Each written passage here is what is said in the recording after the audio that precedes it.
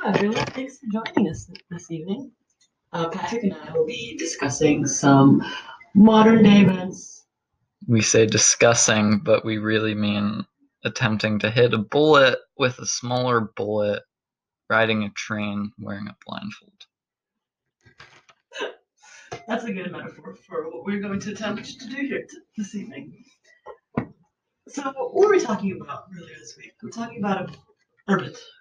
Urbit.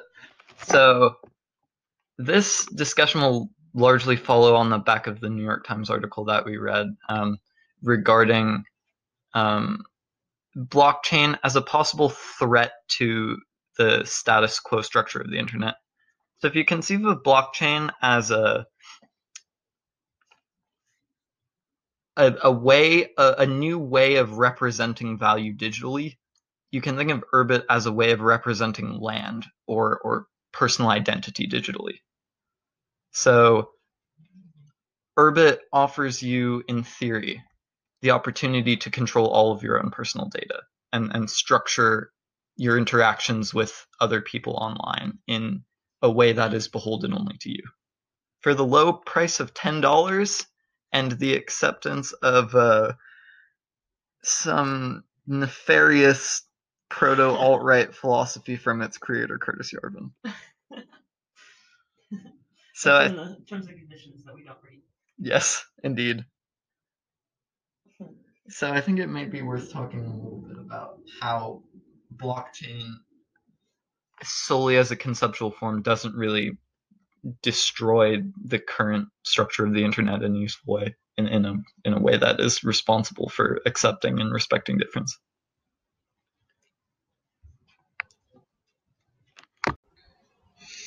Right, because that's how it all connects for us as SDS scholars. So this week we're talking about the Bitcoin bubble, and we're talking about the internet. The history of the internet, the way that its network structure has remained, even as the ways in which we use it have transformed themselves dramatically. Right, and looking at the future, we're looking at companies and businesses and developments such as Urbit. The stakes of personal identity on the internet, which currently is held by massive corporations, and which Urbit is attempting to shake up.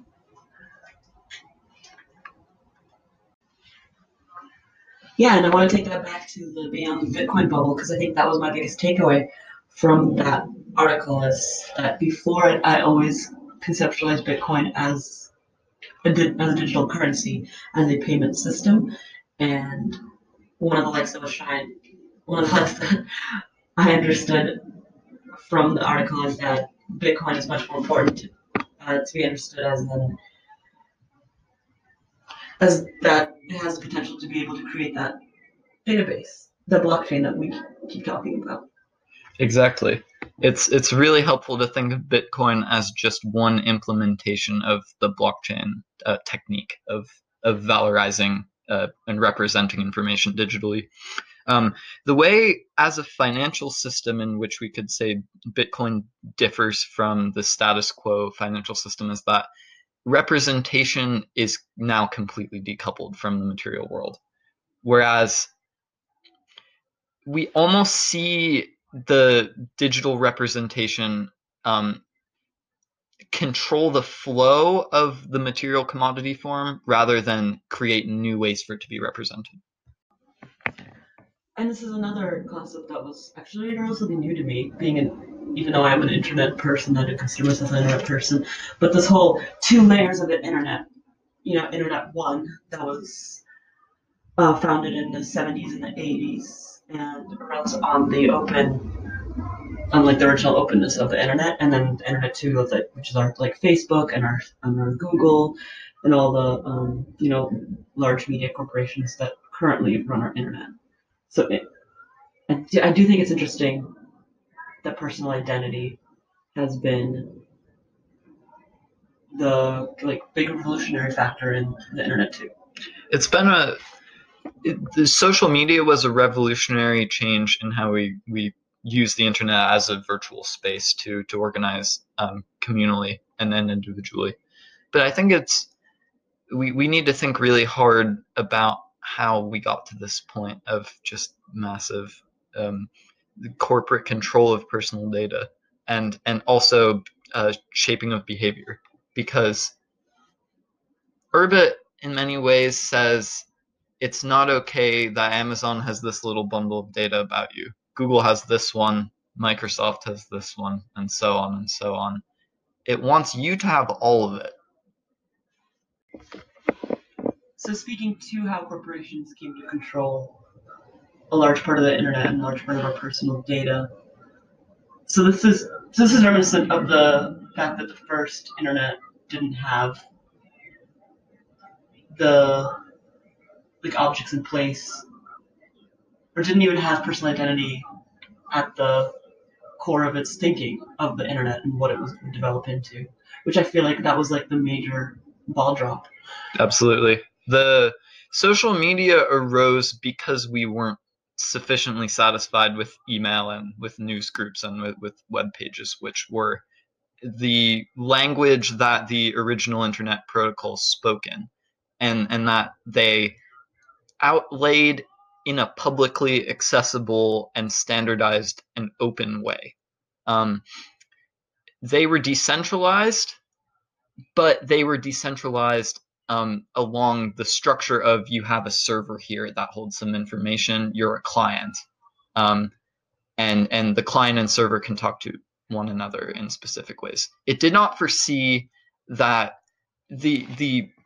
it's no longer as important for us to have, say, physical ownership of a computer and that representation in the structure of the network, because we can use so many devices, and because our information is not limited to storage on one device. Mm-hmm. It's everywhere all the time.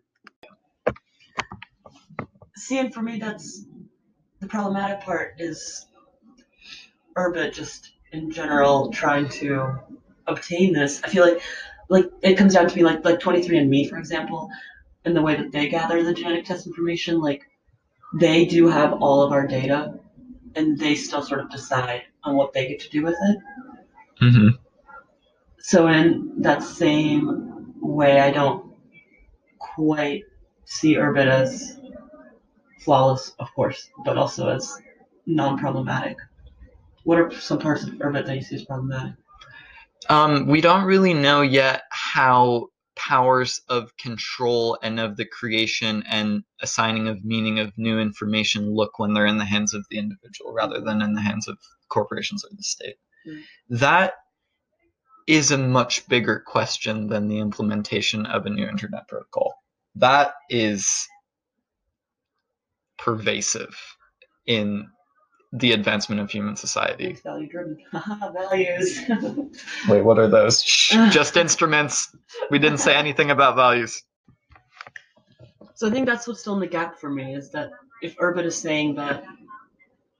What is Urbit saying exactly?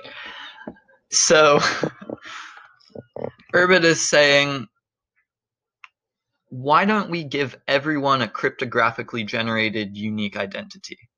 They can use this identity to bind all of their data. They can access it anywhere. It belongs to them. They control how they interact. And Urbit likely won't, if Urbit or something like it catches on, it won't completely eliminate all of the social virtual services we use today. It will likely run under them. It will let you, say, maintain the integrity of your data to yourself on Facebook rather than create something new that would replace Facebook. The idea of Urbit that is so enticing about it is its portability, that it can enmesh itself into the internet services we use today while repairing them of their centralizing tendencies. Yeah, see, that's what I feel like, that's what, it's, for me, it's not even under. I feel like when he explained it, I thought it was more like over, like Black Mirror, like nosedive type, where the interactions that we would have in reality would somehow be mirrored in the virtual space. Is that correct? I don't know about that. My intuition for it was, if we think of the user as the fundamental constituent, the individual, the person, that Urbit is, and if we think of services as springing from the individual, they serve the individual and they serve communities, but they are on top of the individual. Urbit is a way to represent the individual in those services, in a way that prevents corporations from exercising dominion over how we act. How does Urbit prevent corporations from exercising? Well, the idea is, rather than all of your Facebook statuses, your pictures, your tweets, anything that you feel like represents yourself online, rather than its sole resting place and place for transformation and really meaningful interaction being held on those company servers, it is rather linked not to their server identity on TCP/IP, the traditional protocol, but to your unique identity.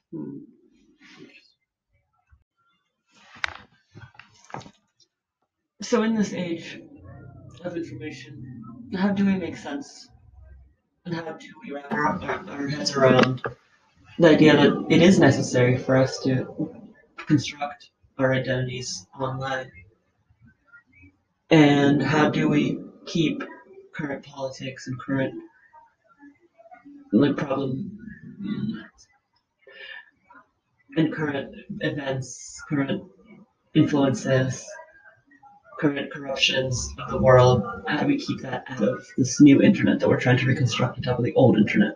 I think a really modest and tentative way to start that process is by acknowledging that, yes, the mode of production is now information, and yes, it is destroying and uprooting so many of our social institutions in a way that is almost too much for us to keep track of on a daily basis. People just tune out.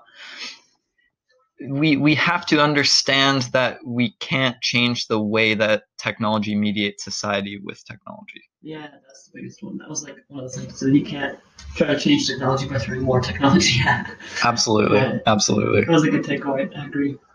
100p. Well, I hope you enjoyed that. I hope that it had at least a sparkle of levity. We enjoyed it for sure. We did. All right. Till next time. Signing out.